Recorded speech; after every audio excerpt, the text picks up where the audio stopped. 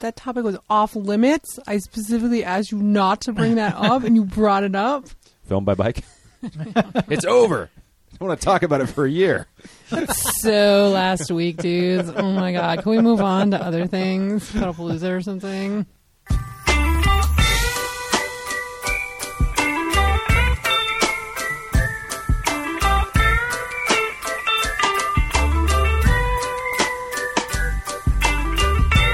Hello, welcome to the Sprocket Podcast. My name is Brock Dittis. This is where we simplify the good life.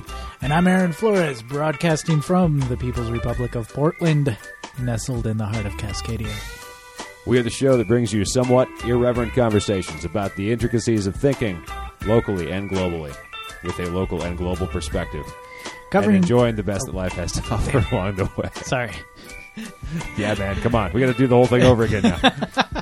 Covering bicycling, trains, transit, adventures, life hacks, running over people's lines, and today, all the things you missed at Film by Bike. That's all the things that you and I missed. Notice. No, all the things you missed. I was there. You were there. I was there the whole time. Okay. Well, Just like Bruce Willis. I wasn't there. So, wait, does that mean you were dead? I don't know. That's the twist at the end of Film by Bike. Aaron Flores was dead the whole time. We're here with Ayleen Grotti. Hello. And Hi. Otis. Hi. Thanks for and mascot Otis. Yeah. Does Otis have a last name?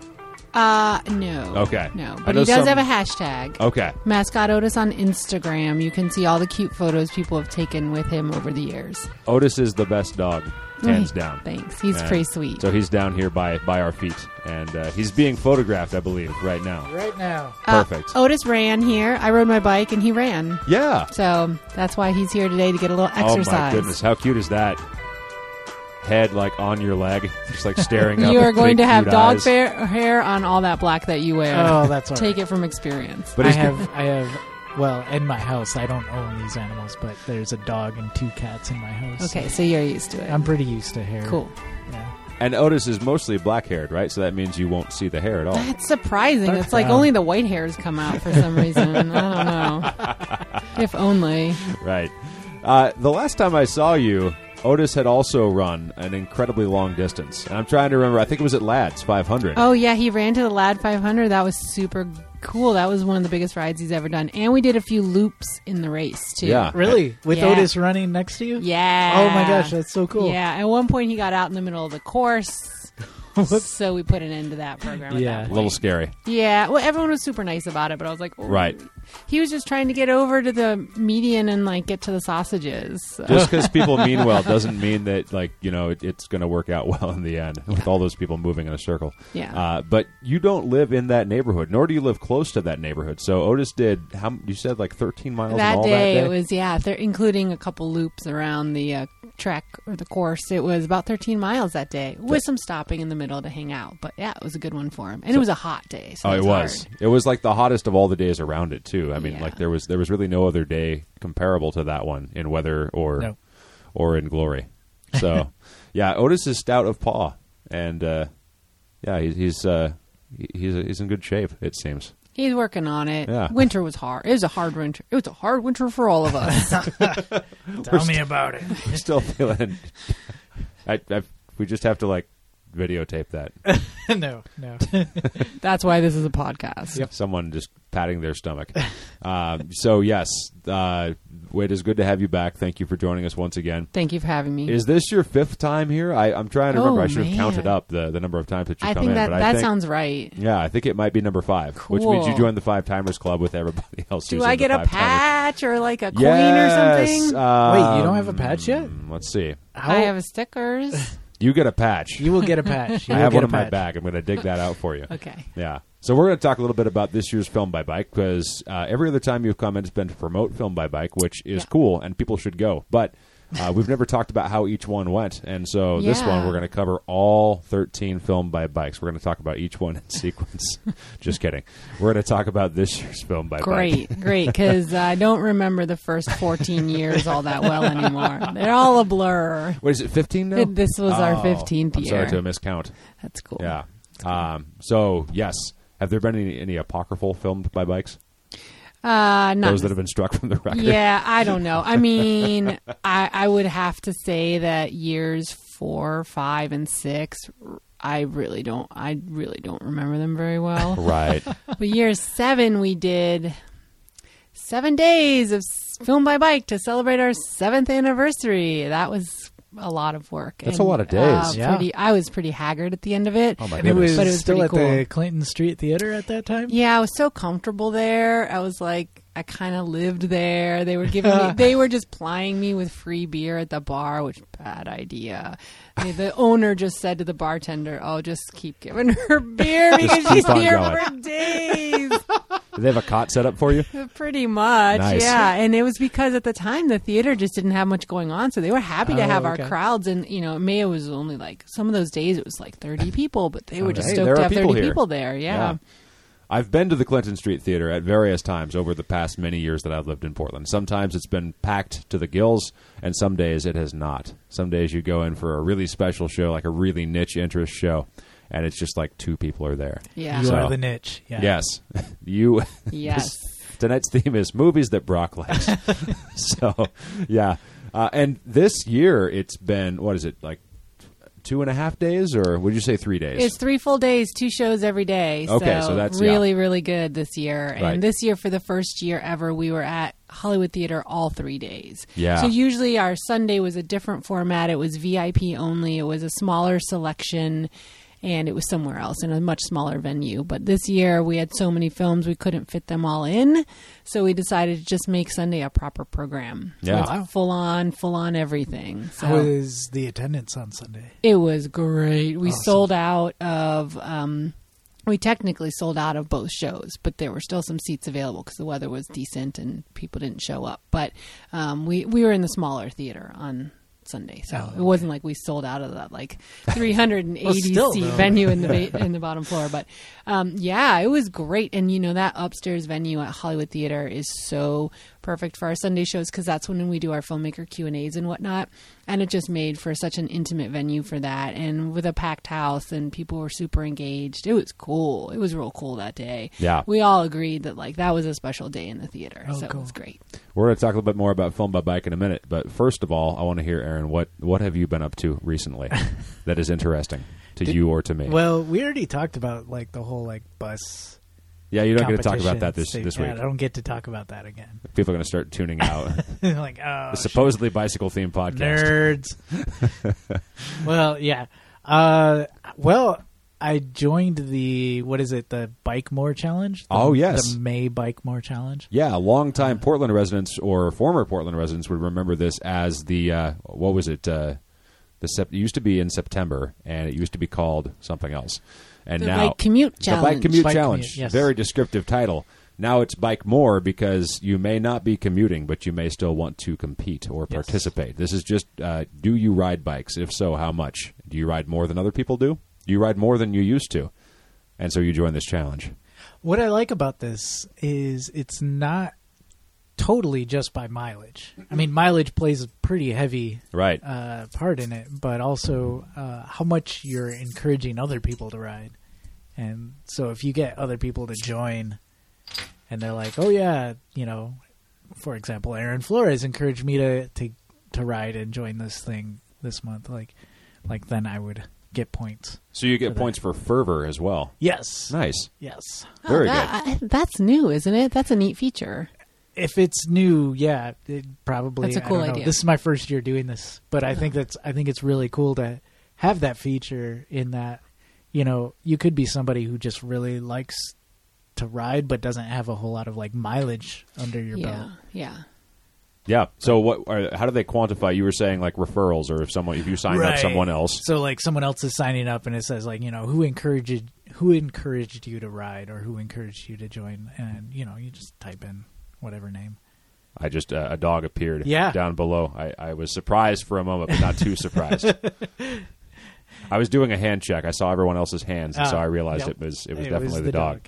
But yes, Thank God. this is on the heels of the 30 days of biking, which usually happens in April. Yeah. Which I didn't do that this year. I haven't done that yet. I mean, I've never done it officially. I've always biked in April, but but I've never actually done the it's a hashtag and the whole thing. Right. But that's similar I know Minneapolis has that, and many other cities do as well. And there are other programs we've heard about where people, are trying to kind of stoke the fervor of bicyclists in their particular locality. So hey, if you like to ride bikes, let's make it into a thing. Let's celebrate the advent of good weather. Yeah, and this is really cool, like how if you're biking like so many days in a row, you get a little, I don't know, coupon for something. Oh, right. Yeah, like you get a discount for something. I remember this and it year... doesn't mean like, you had to bike like, 20 miles a day for 5 days, or you didn't have to bike, whatever. It's just you got on your bike and you rode, X amount of days in a row. Right. Great, good job.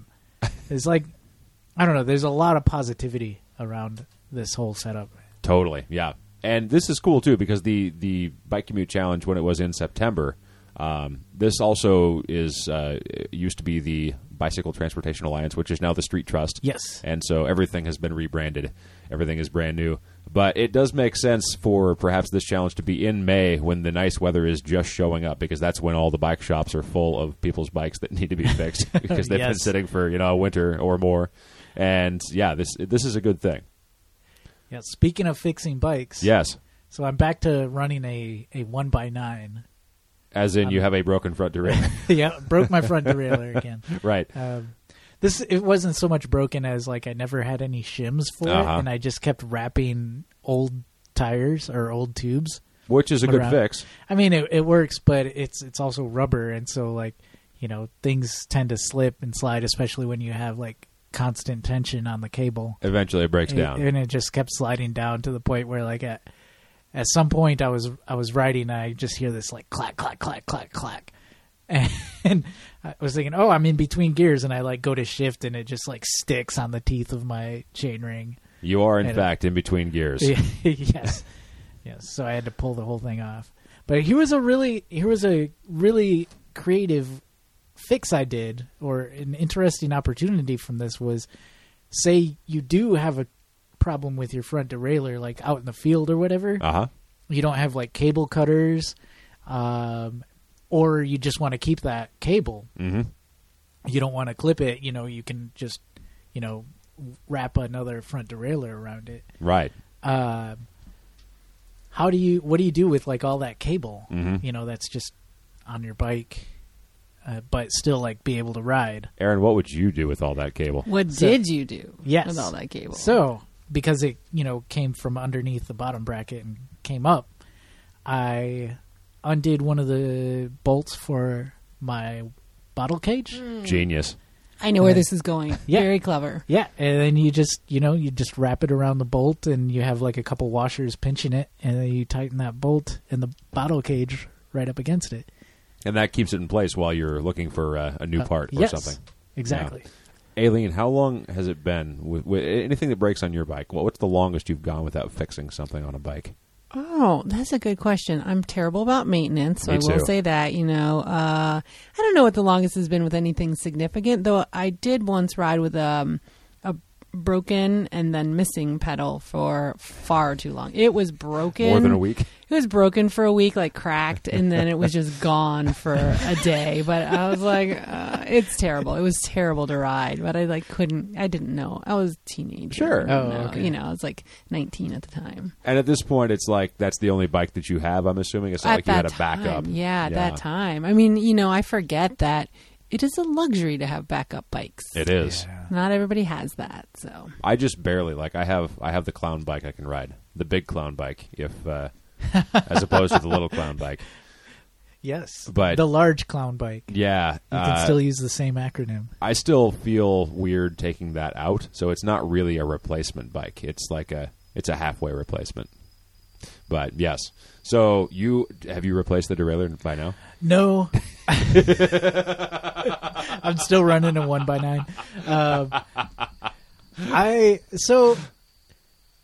I went to VeloCult and I hope this doesn't sound like I'm like putting them on blast or anything. I hope not. We'll find out. No, because they're great. But they're like so backed up. Oh, right. And they didn't have the part that I like. At first, I was like, well, yeah, like I'll like give them my bike and they can work on it and whatever. but they were so backed up. Like, it was going to be a few days, and I didn't really want to be without my bike. Yeah, it's the curse of, it's a booming business, as it always is in every bike shop in the spring. So, if anything, like, I hope it comes away with, like, or people come away from this story so much with, like, oh, wow, this is a great booming business, and not like, oh, Velo Cult did me wrong, because they didn't. Never go into a bike shop again. Right. But, yeah, so they wanted to keep my bike, and I couldn't really do that. And so then was like, well, just sell me the derailleur, and I'll put it on myself. And then they realized they didn't have... We don't have the derailleur. They didn't have the front derailleur. Yeah, all the parts are sold out as well. It's on order, but I also probably don't see myself as being kind of a high priority right now for them. Sure. So they've got bikes in the basement they need to fix and get out on a schedule. It could be a few days or a few weeks. And I know I could just go to like any other like parts shop, Universal Cycles. Sure. They probably have one in the warehouse. Right. But I've already sort of committed to this. Oh, gotcha. So in this case, you're just, it's a nice time just to take it easy. Yeah. You're not going to sprain yourself. You're not going to like have any muscle problems. I'm going to put some wear on all the other gears. That is true. But it's not the worst it could be. No. Yeah. Well, I wish you happy and smooth sailing. Enjoy the slow ride. Yes. Until your parts come in. This weekend, I took a weekend trip with Adele up to see my grandma. I hadn't seen her in 3 years, it turned out. Suddenly, time ticks by, and all of a sudden, I looked at the calendar. It had been 3 years since we'd seen her in person. Oh, wow. And she just moved into not assisted living, but like, what is it? Like independent living, where they have an apartment, but she also has a cable she can pull if somebody needs to come up and like help her out. So someone's there to look in on you if you need it. Yeah. So it was good to go and hang out and catch up and see her. One thing I realized, one of the things that comes with not owning a car is that you also don't buy car insurance. Unless you're one of those weird people who buys car insurance for the car you don't own. But most people don't. So I've always... Is that really a thing? No, it's not. Oh, okay. I've never heard of it. I was trying to figure that out. Unless someone listening here, in fact, buys an auto policy without owning a vehicle. But I feel like you have to. Anyways, I've always been confused about the rental car situation. Like, if I don't have my own primary insurance, what do I do? Depends on what your credit card is. Exactly. Well, yes. yeah. Because some of them will cover that. Right. And so that's what I found out. Just renting the car. Oh, well, yeah. And you just rented a car as well. Yes. So we should compare stories because I was aware, kind of tangentially, that there's some sort of protection involved. I finally read the fine print. It was after we had rented the car and we're on the road, hoping that I had done the right thing. The fine print on the rental company insurance? No, on my card agreement. Card? Yeah, okay. my kind of member benefits thingamy. So I found out that in my case, my credit card will act as primary insurance if I don't have my own. So that means if anything happens to the rental car, I have insurance backed up on my Visa card. If anything happens to somebody else, then you need an additional policy, which we got from the rental car company. But it's important to know exactly what it is because some people, for example, Ayleen, you own a truck, so you have insurance. I do. I assume. I do. Comes with the territory. If you were going to rent a car, you wouldn't have to worry about all this because you have a policy that will cover you already as a driver. Yeah. But anybody who doesn't own a vehicle, occasionally you want to use a car, and I think it's definitely it's a worthwhile lifestyle because you can save a ton of money if you're not in a position to afford it. But again, if you do need to rent a car, you got to figure that out. If you're using some sort of like Zip Car or Car to Go or Reach Now or something like that, they have insurance built in. They also have mileage limits, but yes. It's also worth it if you're going to rent a car periodically and you are car free to just find a credit card that's got good coverage. Because all the credit cards are trying to have a little something that makes them unique. Right. And they're all kind of the same, but you just got to choose the features that are going to be the most benefit to you. And they're out there. There are ones out there. I don't know what they are, but there are ones out there that have really good rental car coverage. Totally. So it's worth it. Yeah. I don't have this one, but I was reading as I was doing my research. Apparently Chase Sapphire has a pretty good coverage thing. So they do. Yeah. Are you familiar with this? I'm pretty intimately familiar with interesting. it. Good to know. Well, I think of that as like that's gaming the system right there. Like you get your credit card, you're not paying any extra, especially if you're paying your stuff on time. but you're getting the benefit of coverage when you rent, and then you can be car free. And I don't know, and not have to pay the insurance to the rental car company. I feel like that's gaming the system, Yeah. and I'm all for it. Totally. Yeah. So I did not know. This is a credit to Anna, my girlfriend, who like gets off on reading the fine print. Like I did not. That's so sexy. I am not a fine print reader, but I love it when people do. Yeah, I'm not either. And especially when it comes to like financial stuff, like she's all about it, which is even better. Like why we're together, because I'm like, I don't know, stuff costs things, and I will. Okay, I'm out of stuff, so like I guess I get No no more things. things. Yep. Things and stuff. Yeah. Anyways, yeah, she's all about like reading the fine print and this stuff, and I did not realize this. And I've rented cars here and there. I've always suckered myself into buying the extra insurance because I mean I was for a long time mostly cash only. You know, I had a debit card like to secure a rental car, and a lot of rental places don't even use that anymore. Yeah, and so that wouldn't cover anything, so I would always pay for the extra insurance or whatever. Right. And there was this whole conversation between her and I about like the card actually covers the rental insurance, and it got to a point where like I actually started trolling her with like, hey, they're saying something about the insurance and it seems like a really good idea. I think we should go for it. She's like, no. Well, in my case, my fine print said that you have to decline their collision coverage in order for yours to be valid. Yeah, and that was one of hers. Right. Yeah. Right. And that's not liability, that's collision. Again, that's in my case. You have to read your own fine print. And of course, just in case anyone is taking all of this as gospel, read your own fine print. We can't tell you. Yes. You consult your own financial professional. Who may also be your domestic partner. So, yeah.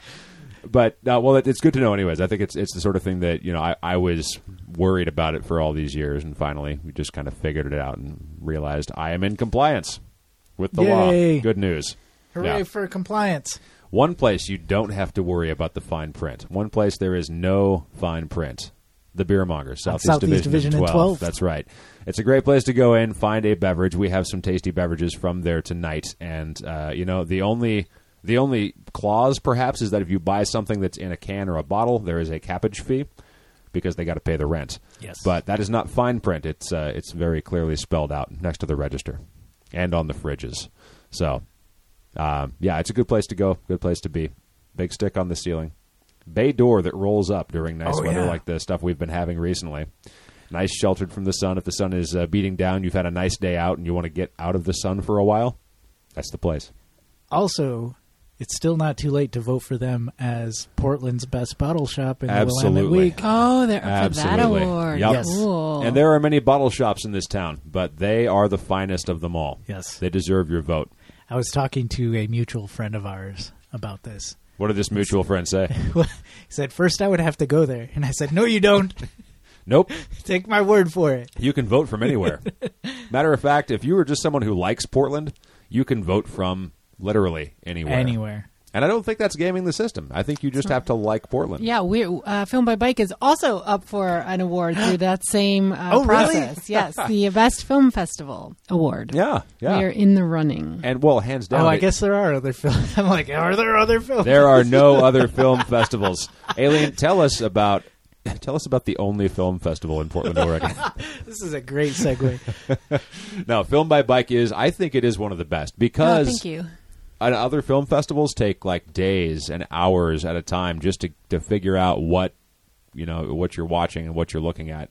Film by Bike features mostly short films. Yes. Did you have any long-form features this year? No, Okay. no more. No more. No more. And it's unfortunate and fortunate. I mean, it allows us to show more stuff, but we did bring in some really meritable films that were incredible, and we did huge projects to promote them and to help people understand what they were and to fill the theater, and people just didn't show up for the long stuff. So our audience likes it short, and so we feel like there are different avenues for showcasing those longer films, which are important stories.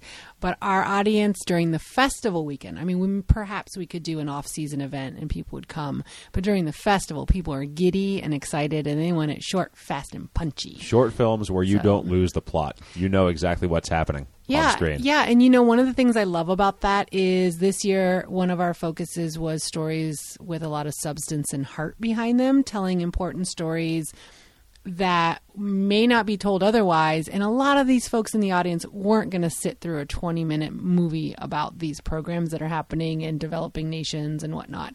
But in 5 minutes, they got a glimpse of it, and now they know that program's happening. Now they can care. They were moved. People had tears in their eyes.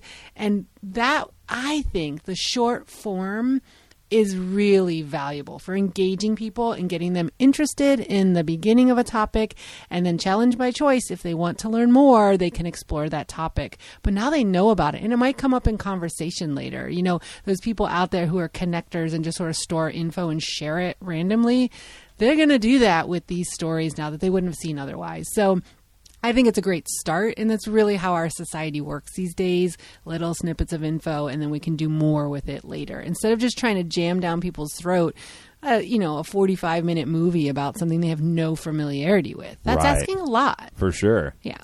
Yeah, and like you're saying, no matter how valid and no matter how great the point is that the filmmaker is making, they can't make that point quickly enough to keep everyone's attention, which is why if you show a full-length feature, it's not like people have been seeing the previews for this and movie posters around town, and like a major beverage company has been backing it with an advertising campaign or something. Yeah. So it's really hard to kind of foster the interest necessary for a long film like that. Yeah. So we specialize in shorty shorts. We love it. This year more than ever, our films were shorter than ever. Just that's the nature of what came in.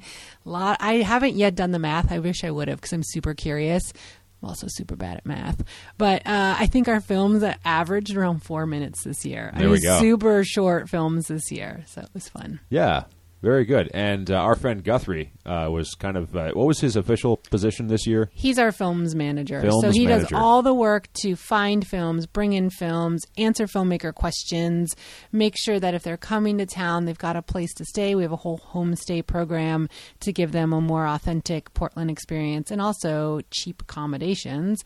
And he just does so much work with our filmmakers and ensuring the technical side of things as well.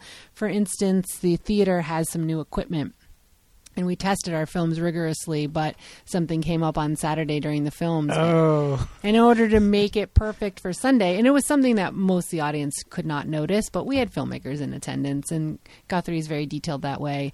And, he stayed up till midnight working with the projectionist, trying to perfect things for the next day, and also they figured out some great ideas for next year. But that's the kind of dedication that our team brings to the endeavor, especially Guthrie. I love that he's got the passion for films and the technical know-how to make it all happen. It's a lot of work that we used to just kind of hope worked out, and now we've got someone dedicated to it. Right. It makes me feel real good. Well, he is a good person. We're big fans of Guthrie Straw. Yes. He's been on the show several times, and anyone who is unfamiliar with Guthrie... And hosted the show a couple of times. That's right. As a matter of fact, the last time he was on the show, he was the host of the show. That is true. Yeah, yes. In our absence. So, definitely. But he did a great job pulling together a lot of this stuff. Great collection of films this year. Yeah. What was there anything this year that made this film by Bike different than other years past? Yeah, we had 3 things I was really excited about. I think it's 3. I'll start saying them, and then we'll see if I think of something else. It's like 5 or 6. Yeah. Don't let the math bog you down. So I'll just briefly, just to, jump on what I was just saying. In the early years, we had a lot of fluffy stuff, fixie trick riding, BMX tricks in the city, mountain bike. Ooh, look at me going down the sweet trail.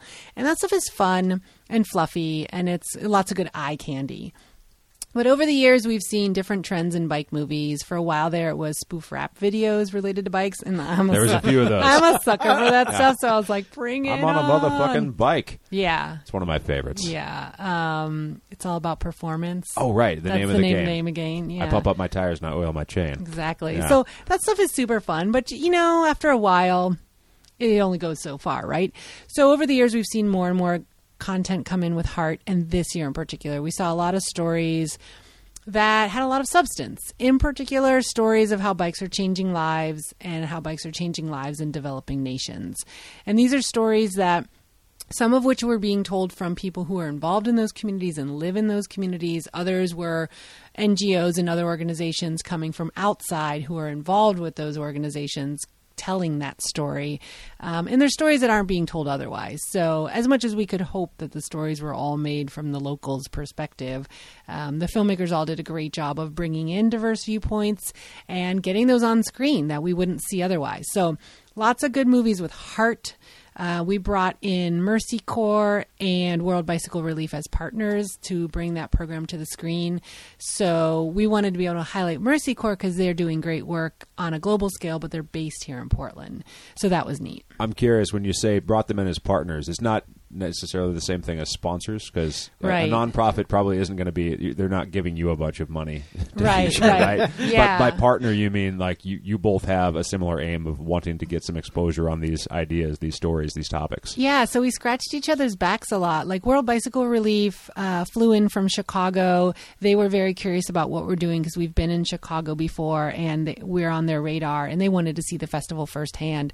So we gave them a booth at the street party, which is usually limited to sponsors only. And then they brought their bike. They have a signature bike built for developing nations, the Buffalo Bike, which is burly as all get out. It's made to withstand the rigors of muddy, ruddy, dry conditions, to be very serviceable. It's heavy, but it's an awesome bike built for those conditions and built for programs where they distribute bikes to people in need. And they've got a whole program of how they distribute those bikes, and it sounds very well thought out. I'm really impressed by the work they do.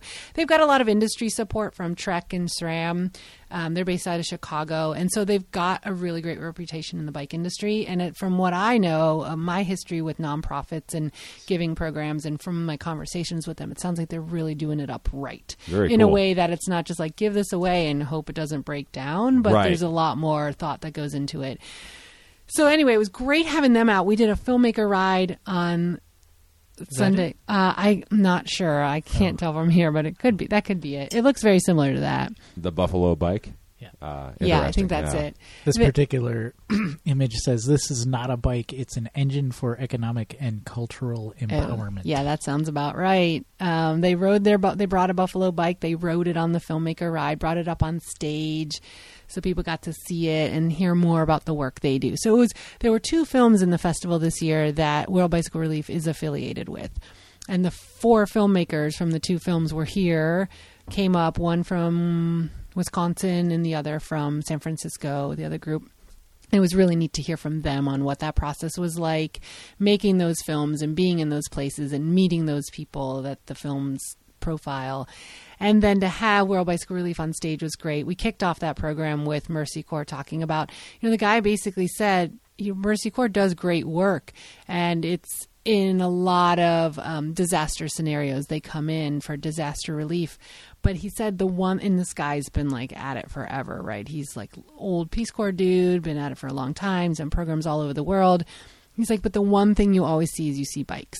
You see bikes coming in disaster situations, in recovery situations. The bikes are what can get through when nothing else can. The bikes are what allow people to get their supplies places. And I was like, that's so cool to hear it from this guy who's really on the front lines of that kind of stuff.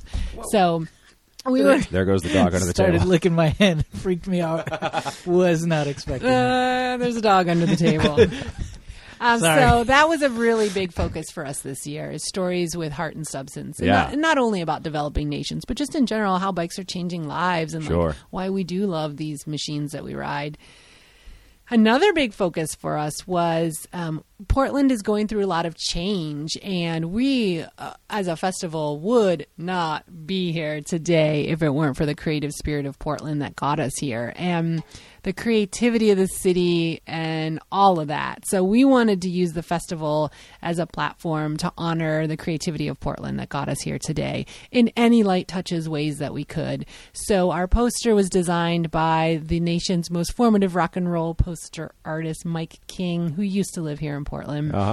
And when I think of my early days in Portland in the early 2000s, and I think about riding my bike and wandering around the city, I just have these colorful visions of street poles plastered in posters. And I remember when Vera Katz, the mayor, set those telephone poles aflame because not to say like no more rock posters, no more show posters. It's the devil's music. But it was because they had become a fire hazard, because they had become like 30, 50 posters thick. Yeah. Because people would just post up and up and up. Doubling the width of the pole. Yeah. And so it was a hazard. So that was like the best solution they could come up with. But anyway, I think about these old show posters and just seeing that as the vibrancy and colorful nature and creativity of Portland back then. So we wanted a poster. Our poster every year is a really keepsake signature piece that reflects the tone of the festival. And there are people who collect them all. In fact, if you'd like to see a broad collection of them, they're not on display in any galleries, but you could go to the bathroom at the PSU Bike Hub, and apparently there's quite a fine collection of our posters in the bathroom. Holy cow. Thanks, Clint. I smell a Pedalpalooza ride brewing. Yeah. So that's cool. So we did that. We brought on a diverse array of presenters on stage to honor that, just the diversity of Portland. And we had Representative Grichel from Friends on Bikes, which is a new bike riding group of women of color. We had Chris Franklin, who goes out and adventures in the woods and makes stories about it and just is making adventure life and exploring our nature really accessible. And he and his crew are really diverse. And I mean, we just tried to bring in a lot of that, what I love about Portland aspect and the history of Portland. So that was number 2. The third thing we were really excited about this year is we also recognize that we can throw a great event all we want, but it's really the films that make Film by Bike special and the filmmakers making those films. So we wanted to use this year's festival as a way to honor our filmmakers, because over the years, more and more are coming to visit, which is so cool. I mean, it was just 4 or 5 years ago that our buddy Domen came, and he was from Slovenia, and it was like the second filmmaker to ever visit Film by Bike, you know? So, and he was here for the whole thing. I remember he was like hanging out. He was at all the rides, all the events. Yeah, and then the next year he came on as our festival assistant, and so we've really seen this like shot up, like 17 filmmakers visiting this year from all over the world, all over the U.S., Canada, Australia. So we wanted to do more for our filmmakers. So we hosted a filmmaker brunch where we all sat and had brunch on the upper deck at Radio Room on a sunny day. And we just chilled out for 2 hours. And, you know, I was kind of nervous thinking, okay, these people do not know each other. And they're just going to sit around. And what if, like, no one has... What if no one... Am I going to have to moderate and, like, ask questions to get people talking? What is it that you enjoy about your experience in Portland? What's bicycle riding like where you live? Like, what... How did you decide to make bicycle films? Yeah. And then I got there and we all settled in and I realized everyone was just chatting away like crazy. Right. And then you think about it, it's like, yeah, we all like bikes. We all like film. They all make bike films. It's like so niche. How could you not have something to talk about? They were just so excited to be in the room with other people who understand their passion. Perfect. So it was so cool. That filmmaker brunch to me, highlight number 1 of the festival this year. So cool.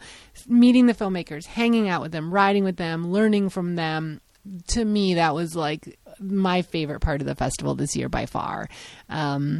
And we hope to do more of that in the future. It's a big focus for what we want to be doing is it's just really learning from the filmmakers and giving them kudos and giving them a space to connect and share resources and collaborate on projects and all that kind of stuff too. Have there been any like collaborations come out of this yet? Not yet, but I know last year we had an ad hoc filmmaker brunch and someone was relaying to me anecdotally that she had heard a couple of them connecting up about a potential work project. Oh, cool. And then the cool thing was we've got an awesome filmmaker here in Portland who we're really tight with, Dean Dickinson. He does a lot of work on skate parks and making them bike friendly. And he's tied into the skate community as well. He's a super cool guy. He's a film instructor up at a high school in Vancouver. And he's buddies with one of the filmmakers who came to visit from Boise. So that was really neat because they're kind of, they run in the same circles BMX-wise, but they don't hang out because they live in different states. And so they got to hang out and connect a little bit at the festival. So that was super cool. Yeah. Yeah, that's where like future projects can be born. Yeah, that's what we hope. Swapping ideas. Yeah. Yeah, because internet is great. but in person is pretty special. In real life. IRL. Yeah. Well, so if we missed the festival, say we really wanted to experience Film by Bike and we didn't go this year, is there any hope for us, or are we shot? May 16th. When is that? That's coming right up. We'll be in Boise. Could head over to Boise. We're going to be in Eugene. Oh, that's like tomorrow. That is like tomorrow. You're saying that Film by Bike is not just in Portland, that you can experience in other cities. That's right. So how is this possible? It's pretty cool. So we realized people kept coming to us in our early, about 6 years ago, people started coming to us asking if they could show Film by Bike. We used to have a compilation DVD. Nobody buys DVDs anymore, so we've discontinued that program. But cities and nonprofits and whatnot would come to us and ask us if they could show Film by Bike where they were. And we didn't have the legal rights to do that. But we beta tested a program, kind of flying under the radar for a while with a group, with several groups, but mostly this group out in Ithaca, New York. They run a program called Streets Alive with an exclamation point, and they're getting people active in their community, and they wanted to do a film component, but they just didn't have the resources to put together a festival. So they started showing Film by Bike, and we just kept working with them for 6 years, and a few other cities we worked with, and we got the ideas and feedback from those groups and figured out how to shape this program, and then eventually got it all shored up and launched last year in 2016, officially launched our On Tour program where other cities can host Film by Bike. There we go. And since then, we've been in about 30, 40 cities total over the years, everywhere from, we were in Hong Kong, we were in Turkey, which was very exciting. They were doing a whole festival around women riding bikes, and it's like, that was great. That's really cool. In Izmir. And then we've been in Australia several times. They've had some really cool stuff going on there. And so we've really been all over. It's been sometimes film festivals host Film by Bike as a component.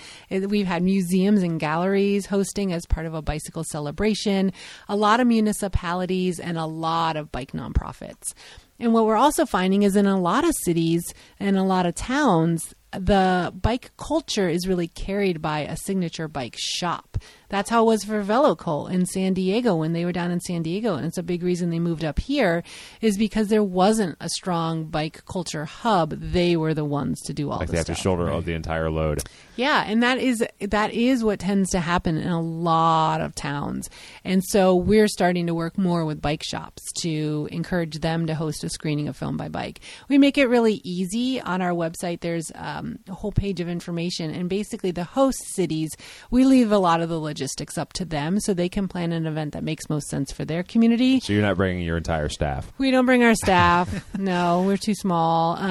And we also want them to create an event that makes sense. What time of year is best for them? I've seen, an event could come into Portland and try and do something in Hillsborough, and it's just not going to work. So sure. I wouldn't know that as an outsider. So we leave it up to the locals. We give them all these promotional materials, promotional reels and videos that they can use, and just all the assets they need. Lots of hand holding. We're happy to discuss through, how long should your program be and what other elements? Should you have a raffle? Should it be on a Thursday? And all that kind of stuff. We love to talk through those details.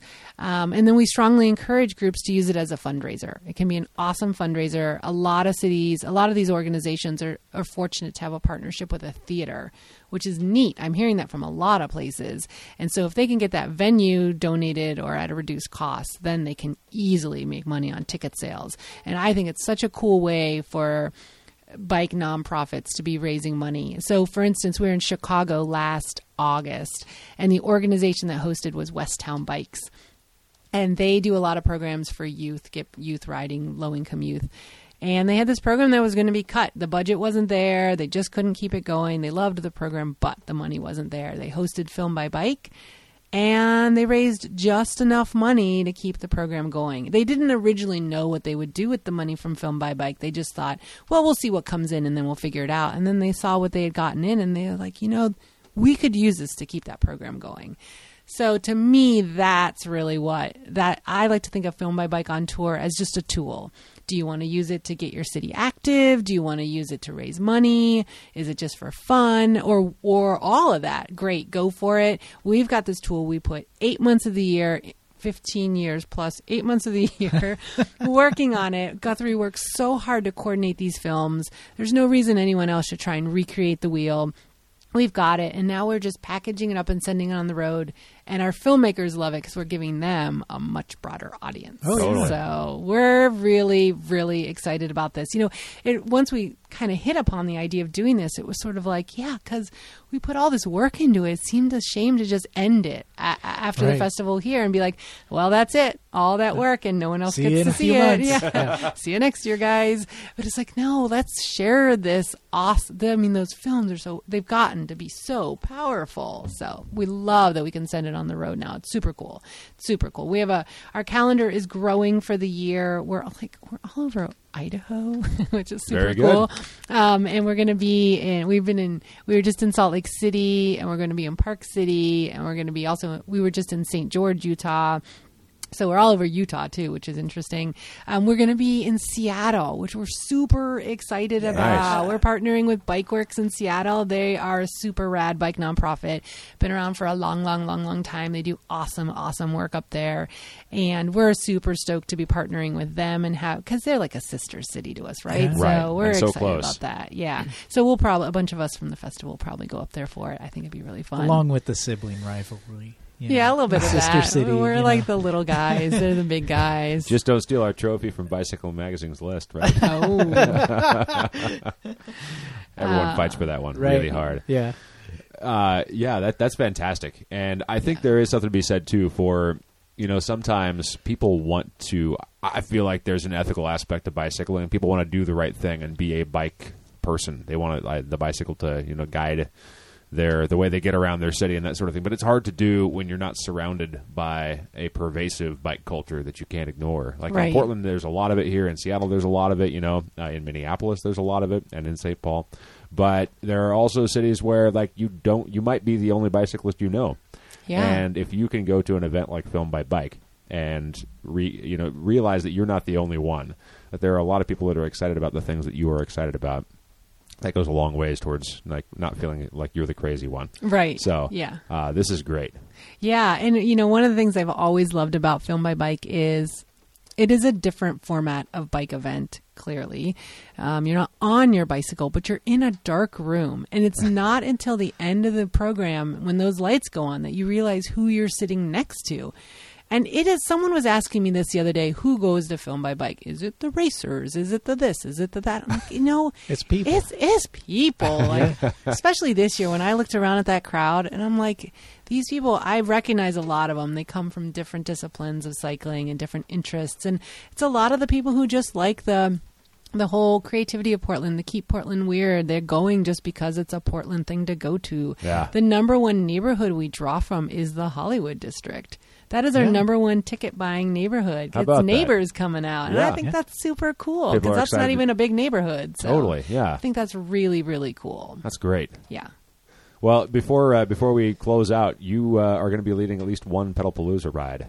Yes. Portland's Month of Bike Fun. Yeah, I'm working on leading the ride with the winemakers. It's going to be an opportunity to learn about wine from people who absolutely love bikes. There's a lot of people think about beer and bikes, but there's actually a really great culture around wine and bikes as well. And it's not for the snooty. So this is all about asking those questions that you've always been too embarrassed to ask. The filmmakers are super great, approachable guys. So this event was started. Winemakers. What? Winemakers. It's like movies for your tongue. Yes. Yeah. Jay Wright Vintner is the lead. Joe Wright, he's a winemaker, and his brand is Jay Wright Vintner. It's his personal wine brand, and he's really fun to work with. So we're going to be riding bikes, sipping wine, and hopefully, if all goes well, we're going to be noshing on some local foods, regional stuff, snacks, and talking about where our food comes from and how great wine is made in the Willamette Valley, especially. And that really is all about the connection between the people and the land and a desire to do things in a better way, which I think is that's a lot of the tenets that we live by as cyclists as well, wanting to be more connected to the world around us and be healthier and do right by the environment and so many other things. So it's going to be a fun ride. It is scheduled for June 10th. June 10th. All right. Well, we're going to have to put that on our calendar. Yes. Very good. Well, thank you, Ayleen, for coming in. Thanks for sharing. It's Thanks really so much. exciting developments in the world of Film by Bike. We're glad to have followed it and participated as many years as we have. So. Yeah, thank you. And for anyone listening, if you want Film by Bike to come to where you live and ride, just see our website. There's tons of information there. And Jane, who is on our team, would love to talk you through it. So let's go all around the world. That's right. Book Film by Bike in your city. Yes. If it's already booked in your city, go. Go get tickets. Doggone it. The schedule's on our website. Yeah. Very good. Do you have time to hang out with us for our calendar, mail, and news? Oh, yes. Fabulous. All right. Well, let's move, first of all, speaking of Pedalpalooza rides and other things, to our calendar. I love calendar. Don't ever use that. What's on our calendar? All right. Still going on since May 11th till July 2nd, the Vintage Italian Bike Exhibit presented by Brooklyn Velodrome Vintage Wheelmen, and that's at the Italian American Heritage Museum in Brooklyn, New York. Beautiful. Also, I skipped this. I'm going back. The second Friday of every month, Indianapolis Bike Party. We got a piece of mail later Yes. from this, I believe. So, yes, this is a good time. May 19th, Bike to Work Day in D.C. and in Portland. So, when you say and in Portland, was this that it is also Bike to Work Day in Portland, or that every day is Bike to Work Day in Portland? For many of us, every day is Bike to Work Day. But the, what's it called? The Go Lloyd people Okay, yeah. are hosting a little breakfast for Bike, That's Bike right. to Work Day. Neighborhood in booster. in Lloyd District, yes. Very good. May 20th, Reach the Beach. This is an organized ride. An organized ride from here to the beach. Cannon Beach? I Pacific believe City. Pacific City. Pacific right. City, And okay. there are any number of tiers you can take, any number of distances. May 26th through 29th, Vanport Mosaic Festival. Yes, this is a great cultural event. Good history to know about here in town. And Stream PDX will be there. That's right. May 28th, P-Town Throwdown It's a skateboard race. in the Sellwood neighborhood. June 1st is the start of Pedalpalooza. And Now, a full month of bike fun. yes, the 1st is a Thursday, and the first Thursday of June is usually the start of Pedalpalooza. So, Kickoff ride. boom. Yes, this Yes. is the right calendar year for that. And going back to its roots, because the original of Pedalpalooza was a month long. Oh, is that right? Really? It was in August. So it shrunk to... And it was Wait, it called- was in August? And it was called Bike Summer. Oh, that's right. Yeah. we've talked to you about this a couple of years ago. I but could go on and No, on. This is for like sure. my favorite topic. No, it's good stuff. Oh, Otis. He's got his paw in my hand. Oh, I think Otis and I are friends. And speaking of Pedalpalooza, June 6th, the Alameda Stair Carry. That's right, which is the ride that I am leading, which, Ayleen, would you and Otis be interested in carrying your bike up a bunch of stairs? Yeah, I hadn't heard about this ride. It sounds awesome. I love the stairs of Alameda. I think this is going to be, I'm hoping, and I didn't come up with this idea either. Somebody else did this last year. I'm just leading a ride that does it this year. Yes. But I'm hoping this will be the same amount of stupid as the Lads 500, in which, it just seems ridiculous, but it's going to be a ton of fun. Yes. It's also going to hurt. June 7th, I'm putting this on our calendar because Yeah. I will be there. Yeah. The Prince Forever ride. Uh-huh. Yes, and I will be there as Prince. Prince the musician. And- yes. The legend. And my lady will be there as Apollonia. Are you bringing back We the will- costume? Yeah. Oh, Nice. Yeah. We saved it for that purpose. Rare chance to see Aaron Flores in white. Yes. June 8th through 11th, the Oregon Ramble. Yes. This is that hosted tour by New Belgium Brewing. Yes. June 10th, Clever Cycles turns 10 10. years old with an organized ride with celebrity ride leaders. I don't think we can say celebrity anymore. The cat's out of the bag. It's us. Oh, We're not celebrities. Really? Who are the celebrities? you guys are totally Couple of celebrities. jerks. Oh my gosh, you guys are so famous. All thanks. Totally. June 10th, Ride with the Winemaker. Oh, thanks. We just heard about it, and I stuck it on our calendar. Oh, wait. Is June- there going to be overlap with this? I hope so. We're gonna make sure that there's it's not, right? Pedalpalooza. It's like There's so always- hard not to Yeah. have that, which Yeah. is what I love about it. 3 rides a day. June 11th, Dad's on Vacation. Dad's on vacation. Bring out your binoculars. June 14th, Bicycle Xmas. Buy your ex a bike. June 18th, Brompton World Championships in New York City. June 24th. Women Bike Beginners Bike Camp. That's right, out at Stubb Stewart State Park. June 24th, Gathering at Gateway Green featuring Dirt Lab. July 7th, the Steens Mazama 1000. Is Otis up to the Steens Mazama 1000? That ride is so intense. 1,000 miles. It takes some people like 7 days. Yeah. You could. Yeah. I mean, you could take as long as you want, right? Oof, that's too much. From July 7th to October 7th. That's how 1 month long.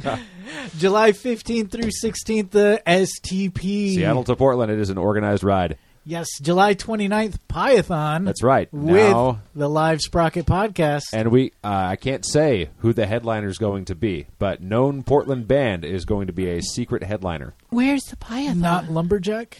Well, no, my band Oh. Lumberjack will be playing there, but we've got Not the someone headline- who's Ooh. more important, More than known us. than Lumberjack. Yeah. Pyathon I happens. I don't want to know. Yeah, in Foster Powell neighborhood, southeast Portland. It's going to be a really cheap entrance fee this year, and there's going to be pie. I love pie. Yeah, come Oh, have it some sounds pie, awesome. listen to some music, hang out on what's going to be doubtlessly a gloriously sunny day. Also, I was going to say about Pyathon, we're going to be there. Yes. We're going to be the interstitial MCs. The Live Sprocket podcast. Yeah, and I don't think this year we're not going to We're do not gonna like a interview sit down. anyone? Yeah, but we are going to do banter between sets, and we're going to paste all that together into an episode All right. of the Sprocket. I'll bring my A game this time. That's right. Hosted by 2 celebrities.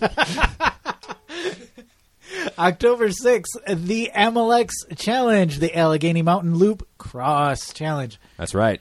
And October 6th through 8th, Youth Bicycle Summit. Which we talked about just the other week. Yes. Yeah.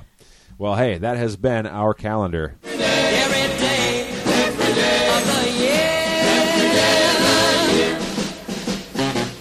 That is a great song, by Gotta the way. love that baritone sax. Yes, I know you're a big fan. I am a huge fan of the baritone sax. Yeah, and the baritone sax is a huge instrument. Yes. Yeah. You know what band I was listening to the other day uses a baritone sax? I never noticed it until Morphine. recently. No. No. But Morphine does But use they a baritone. do. Yes, and they're awesome. Fishbone Fishbone. and bass sax. Is that right? This guy hauls out this huge ass And bass gets funky with sax. it. Yeah. Like Yeah. the size of a sewer pipe? Something like that. That's fantastic. Yeah. Sounds much nicer. Hey, here come our headlines. What can compare with the thrill of a brand new bike? I like my bike, it's fast. I like my bike, it's fast. I like my bike, it's fast. It circles around the city lights. Every time I lift my hand from Otis's scalp, he looks up and says, "Why did you stop?" Yeah. All right. So, first up from cyclingabout.com via senior debate antagonizer, Eric Iverson. We're glad to have a senior debate antagonizer. How much does Dynamo Hub drag really slow you down? Lab testing results. And it's just numbers. So many numbers.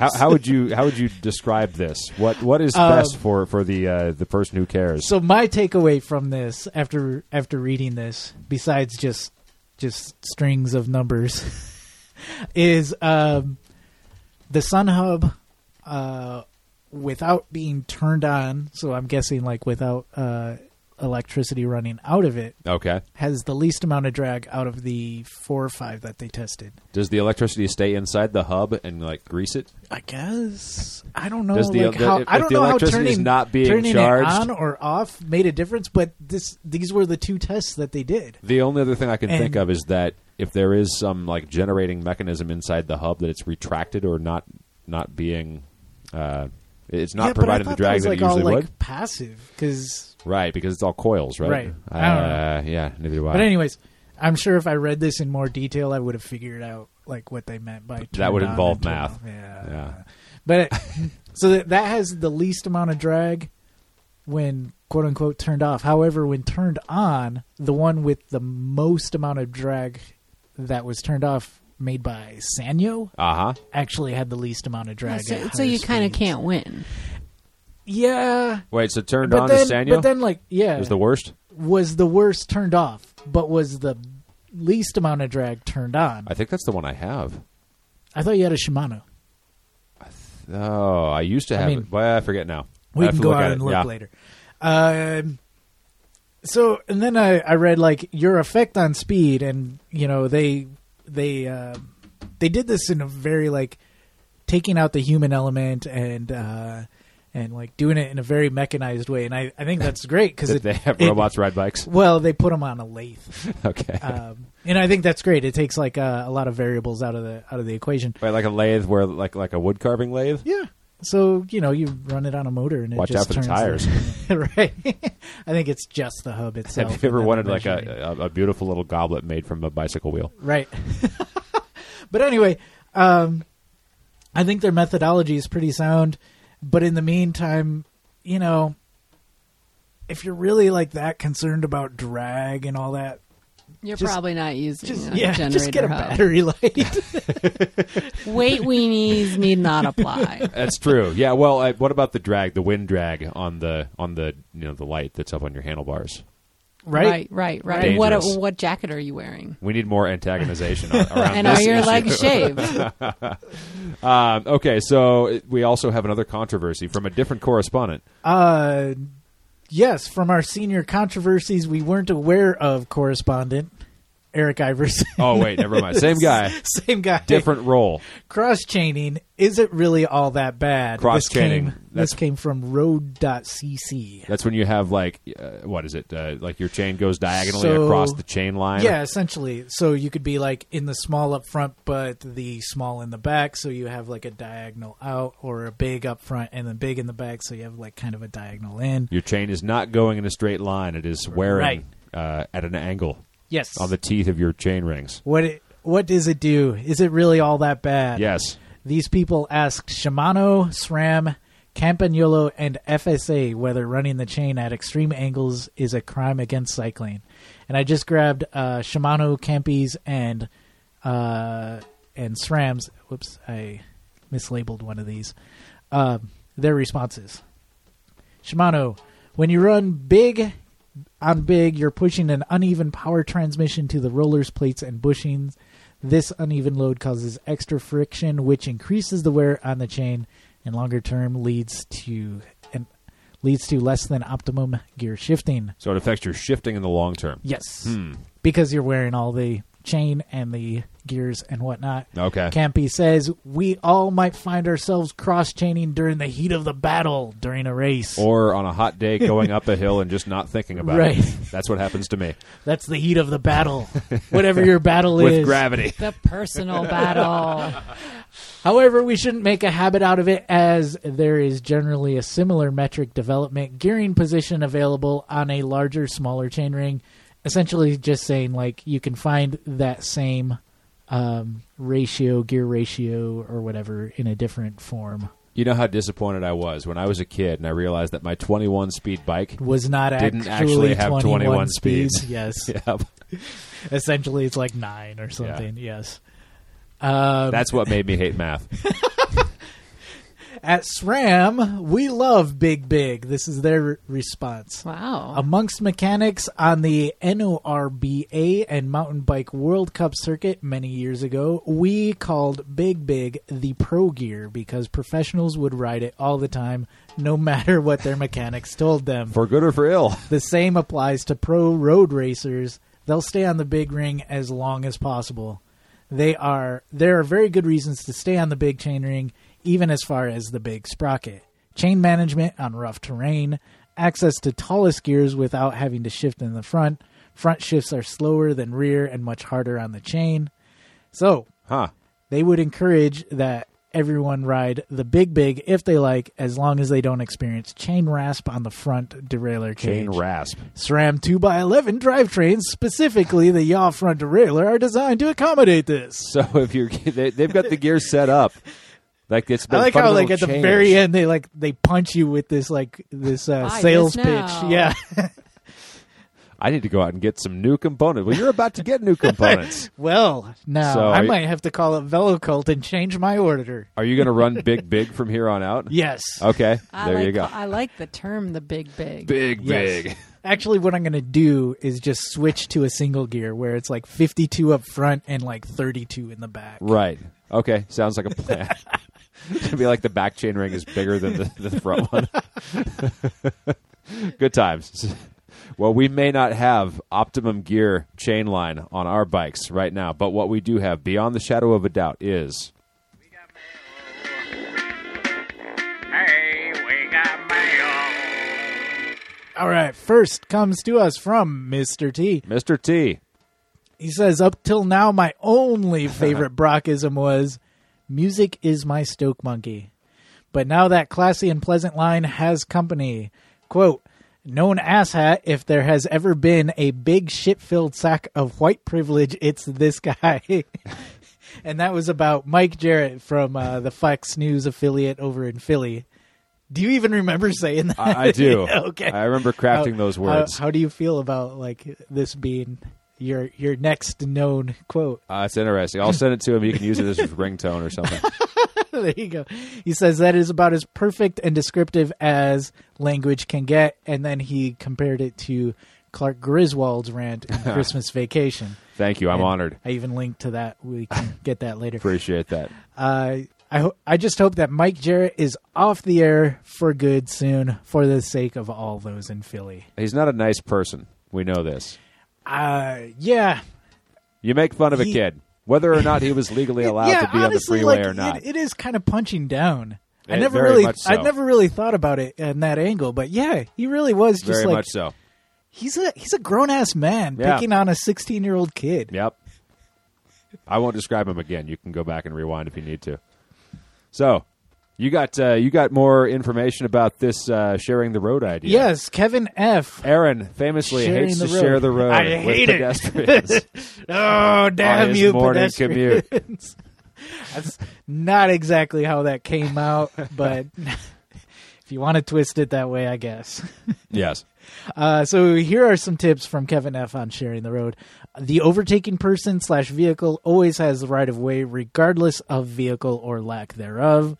So Yes. even if you're a fast runner overtaking a walker, you still have to yield right of way. Right, until it's safe and Until it is permissible safe to do so. Yes. Use your bell. Uh-huh. I could improve on that. People need to know that you're coming up. Back when his trail was sparsely used, people would jump when they heard the bell, but they are used to it now. I feel that way on like the Springwater Trail most times. Uh-huh. Like nobody really like freaks out. They just kind of look Now back. they know, and, yeah. and, yeah. Right. Well, and he mentions using an air horn, which is fun when you're in traffic, but not when you're approaching a pedestrian. No, I don't think so. However, clown horns are always permissible. Yes. All users do have responsibility to act in a predictable manner. Hold your line. Hold your line.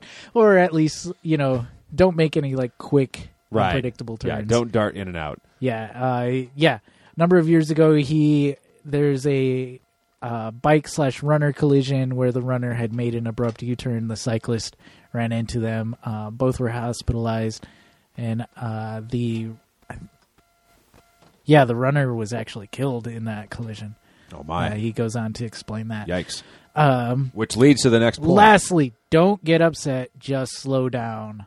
Talks about one guy who was the self-proclaimed etiquette enforcer and would yell at harshly. people who weren't acting as he decided as they should. Be nice, damn it. Which I think is pretty ironic for an etiquette enforcer. Right. And He eventually flipped out and attacked people with a box cutter. Oh, so, my God. Oh. Yeah, I think etiquette enforcer No longer. may have had other issues going on there. Clearly. Crazy. I think my takeaway from that little blurb is don't make yourself a self-proclaimed enforcer of anything. Right. Like, Yeah. People are going to do what they're going to do. Yeah. You figure out how you're going to respond to it. yeah, you Yeah. can't control other people, Whether or not you have a box cutter. even if they're running 5 wide on Alameda. Yikes. I cannot enforce them to not do that. That's intense. Well, thank you, Kevin. I appreciate the those are all good thoughts. A couple tweets here. One from Keith Hutchison, Ah, and he sends us a picture of people with beer in public at Bike Party Indianapolis. where it is not against the law to drink a beer not- outdoors. Yes. It was a good picture, too. It was. The framing was really well done. It was, yeah. I retweeted it Oh, with cool. the hashtag both gloating and jealous. I don't blame him for gloating. I would do the same Yes. if it were legal here. Yeah. Ayleen, how do you feel about beer outside? Sure. I mean, me too. Why confine people to the indoors when you could be in the great outdoors? Totally. Yeah. Reminds me of there's this bill that's being attempted right now in Oregon to illegalize alcohol on the public beaches, Yes. which is a killjoy of a law Yeah, that's ridiculous. Yeah. What's the reasoning behind that? because litter comes from drinking. Oh, jeez. I know, right? And you can't catch People somebody who in the drink act. alcohol are too drunk to clean up after themselves. Yeah, you can't keep somebody in the act of dropping a can or bottle on the sand, and so you have to penalize the actual act of drinking. Right. Yeah. Right. Which, until now, I didn't realize it's illegal to drink on the beach in Oregon. Oh, yeah. I had no idea. I would have been out there like yesterday. Yeah, you can Who's make that? a Was that fire. Yeah. Oswald West Right. made that legal? Yeah, well, he made it. Oswald. Yeah, and it's Yeah. also they're also a highway. It's the only place you can drink in the middle of the road, and it's totally okay. Wait, That's no. true. Well, I mean, because the beach is considered a highway. Right. Yeah. Oh, It's not actually road. No, it's not a road, but yeah, it's considered a highway. it's considered a highway. That's why it's public property. Well, I knew it was public property, but Yeah. I didn't know it was considered a highway. Yeah. Whoa. You I can love ride- coming on the Sprocket podcast. So much education. You can ride your fat tired bike out there. Oh, I can't While wait drinking. to. Yes. You Well, could I pilot will be a. drinking, I wouldn't but- advocate piloting a vehicle while drinking. That would be wrong. But technically, you could ride your bike on the beach with an open can of beer, In your sandals. and it would be okay. I think. In a No, I bikini. think No? that would be illegal Would it because be illegal? you're operating, you're operating a vehicle. Never mind. With an open container. I said nothing. Yeah. Okay. I'm glad we had this conversation. Okay. All right. But could you Lastly, be topless? yes. That's legal. Yep. There you go. Lastly, a tweet from J. Ting Walker, and he says, "It was me with the Aprons Ultimate Team. Whoops. Not Pittsburgh, Indianapolis. Not Indianapolis. Sorry. Lots of other Pittsburgh talk on this pod episode, though. There we go. Yes, Well, and I went and corrected and called my mom at 1 a.m. good to know. Apologized Well, for shaming the family She name. was the one that was worried about that, I would imagine. Well, you go to the head of the family and ask for forgiveness. That's Right. Very respectful Yes. of you. Yeah. Yes. Even if it's 1 in the morning. She knows, I had to do it she at knows the time. why you're calling. I had to do it at the time that Yes. it happened, Absolutely. I couldn't sleep, with this trespass going unforgiven. How do you sleep now? Oh, great. Like a baby. Yes. Good. All right, we got that taken care of. I'm glad to hear. Ayleen, thank you for coming on the Sprocket Hey, Podcast. thanks for having me, you guys. Thanks for having me, and thanks for having Mascot Otis. Otis, thank you for coming on the Sprocket Podcast. Otis says nothing. Like He a says good nothing, dog. Keep but petting if me. he could talk, he would say thank you for having me, too. It's been delightful. Very good. All right, well, let's close this thing out. All right. Hey, we never finished the theme music last time. All right, here it comes again. The Sprocket Podcast is produced at Stream PDX Community Audio Studio thanks to the generous support of Open Signal. Our website is thesprocketpodcast.com. Email to thesprocketpodcast@gmail.com. Call or text, as many have done, to 503-847-9774. And many more shall. Twitter at Sprocket Podcast. So shall it be done. Thanks to Ryan J. Lane for our theme music. Herb Bird for our headline sounder. Marcus Norman for fabulous graphic design on a patch. Yes, thanks to sustaining donors Logan Smith, Shadowfoot, Katharina Melmgard, Wayne Norman, Doug Robertson, Ethan Georgie. Justin Martin, Eric Iverson, Cameron Lean, Richard Wazensky, Tim Mooney, Orange and Purple. Glenn Kubish, Matt Kelly, Jim Gooden, Eric Weiss, Doug Cohen-Miller, Todd Parker. Chris Gonzalez, Dan Gebhardt, who is a time traveler, Zoe Campagna, Dave Knows, Chris Smith, Christy Caster. Caleb Jenkinson, JP Cooley, Peanut Butter Jar Matt, Patrick Archain, Sebastian Poole, Marco Lowe. Rich Otterstrom, Andrew in Colorado, Drew the Welder, Anna, Krista, John Wasserman. Andre Johnson, King of Division, Josh Zisson, Richard G. Guthrie Straw, who right now is in Iceland. Brandon Shelby. Campsite, Aaron Green, McNurse, David, Kathy at Cycling, Walking, Eating, Talking. Nathan Polton, Chris Rawson, Rory in Michigan, Kathy, I said it right this time. Michael Flournoy, Jeremy Kitchen, David Belay, Tim Coleman, Mr. T, Harry Hugel, Ed Whitman, E.J. Finneran, Paul Culbertson, who... if that's your real yeah, name. I doubt it. Brad Hipwell, Thomas Cato, Christopher Barnett, Keith Hutchison, Ranger Tom, Joyce Wilson, Derek Wagner, and Jason Oftenberg, And Ryan Tam. and all of our former donors who helped us get this far Now, eat a hot dog with toothpaste on it. and go to bed. That's right.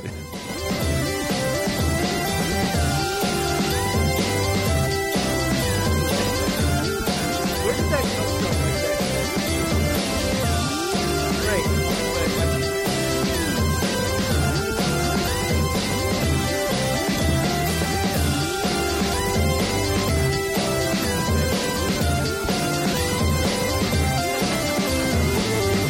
It's all about performance, that's the name of the game. I pump up my tires and I oil my chain. Performance, that's the name of the game. And I always ride through the pain. I'm on a motherfucking bike.